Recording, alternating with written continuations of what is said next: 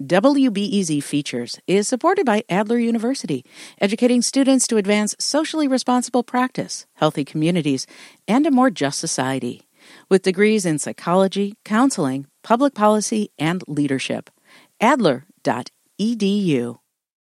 Barring any last-minute changes, the U.S. Census Bureau has less than 2 weeks to finish counting residents. But tech issues, decreased funding, and a shortened timeline have led to a chaotic time for census enumerators and the people they're counting. WBEZ's Esther Yoon-Ji Kang has the story. In June, Melna Inge filled out the census for herself and her elderly mom while she was getting her car repaired. It took less than 5 minutes each, she said. Easy peasy, no problem. She even took a screenshot of the confirmation page on her phone. So Inge was surprised last month when a census worker came to her door in Chicago's South Shore neighborhood. They were looking for the people who reside in the 2 units, my mom's unit and my unit. We live in a condo building. And so it was weird. I talked to her through the window. I was like, wow, that's really strange because I completed the census for both of us. The enumerator told her the units were listed as not having completed the census. I told her, I tell you what, I'm concerned. I want to make sure that we're counted. So, I'll go on and do it with you. But please share with your supervisor that this happened. Inge says she was worried that she and others who filled out the census online might actually not get counted. Particularly with all that's been going on with the current administration and the Postal Service and all of that. I was like, well, it could be nothing, maybe just a couple of mistakes here and there. It could be a glitch or it could be nefarious. Inge is not alone. Message boards and neighborhood Facebook groups are full of accounts like hers. Households getting multiple visits from multiple census workers. Enumerators like Mayor Ralph. I know how important this is.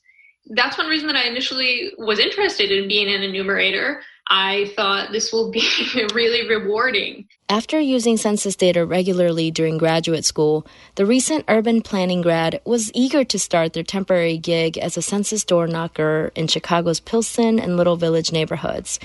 But now, a few weeks into the job, a lot of my experience has been frustrating and just feeling like there's a better way to do this. Ralph and several other enumerators have told me the iPhone app they use to do their job often sends them to the same addresses numerous times, only to be met with annoyed residents. They're just getting approached again and again and again and telling either me multiple times or telling different enumerators, I've already done this. The app also does not sort addresses by proximity, meaning Ralph has to go zigzagging all over Pilsen and Little Village. Another problem, Ralph doesn't speak Spanish, but the app keeps assigning them to the same Spanish-speaking households.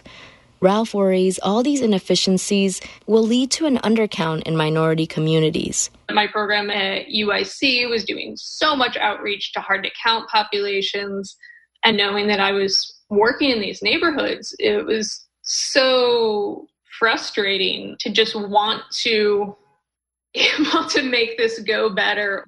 Elisa Johnson is with the U.S. Census Bureau's Chicago Regional Office. She says the repeat visits are all by design. We've been doing the census for a very long time. There are quality controls that we have to follow, so it's not a waste of resources. It's not a waste of the enumerators' time or the public's time. She says enumerators follow up when a resident fills out the census using their address, but not the specific census ID from the Bureau's mailers.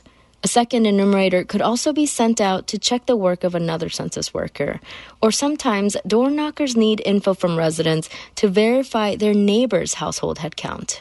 Johnson says the regional office has been getting lots of calls from residents about the repeat door knockers. We have listened to the concerns. We are aware of the concerns, and they can rest assured that the non-response follow-up process, the knocking on the door, that it is of the highest integrity. Terry Ann Lowenthal is a census consultant and former staffer on the House Census Oversight Subcommittee. She says, yes, there are completely normal and routine reasons why a census taker will visit a household that's already filled out the census. But then there are also some unfortunate reasons for these inefficiencies. Congress and the administration did shortchange funding for the 2020 census, the important planning part of the census, which I think may have led to quality problems with the address list. That's the early phase of the census, where the Bureau updates and verifies its master list of addresses for all U.S. households. Lowenthal also says some of the issues with the Enumerators app could have been caught and addressed during the Bureau's 3 planned dress rehearsals in 2018.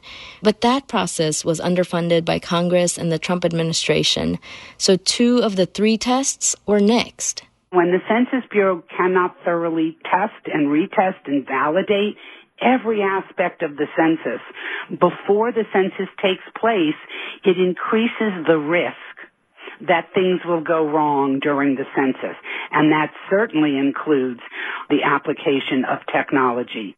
And there's yet another cause for concern.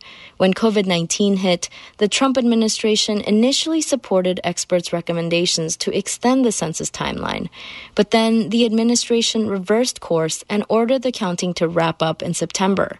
It also ordered the Bureau to submit its final tallies by December 31st, the original pre-COVID deadline. Under the rushed timeline, the administration would force the Census Bureau to compress 5 or 6 months worth of data processing into 3 months.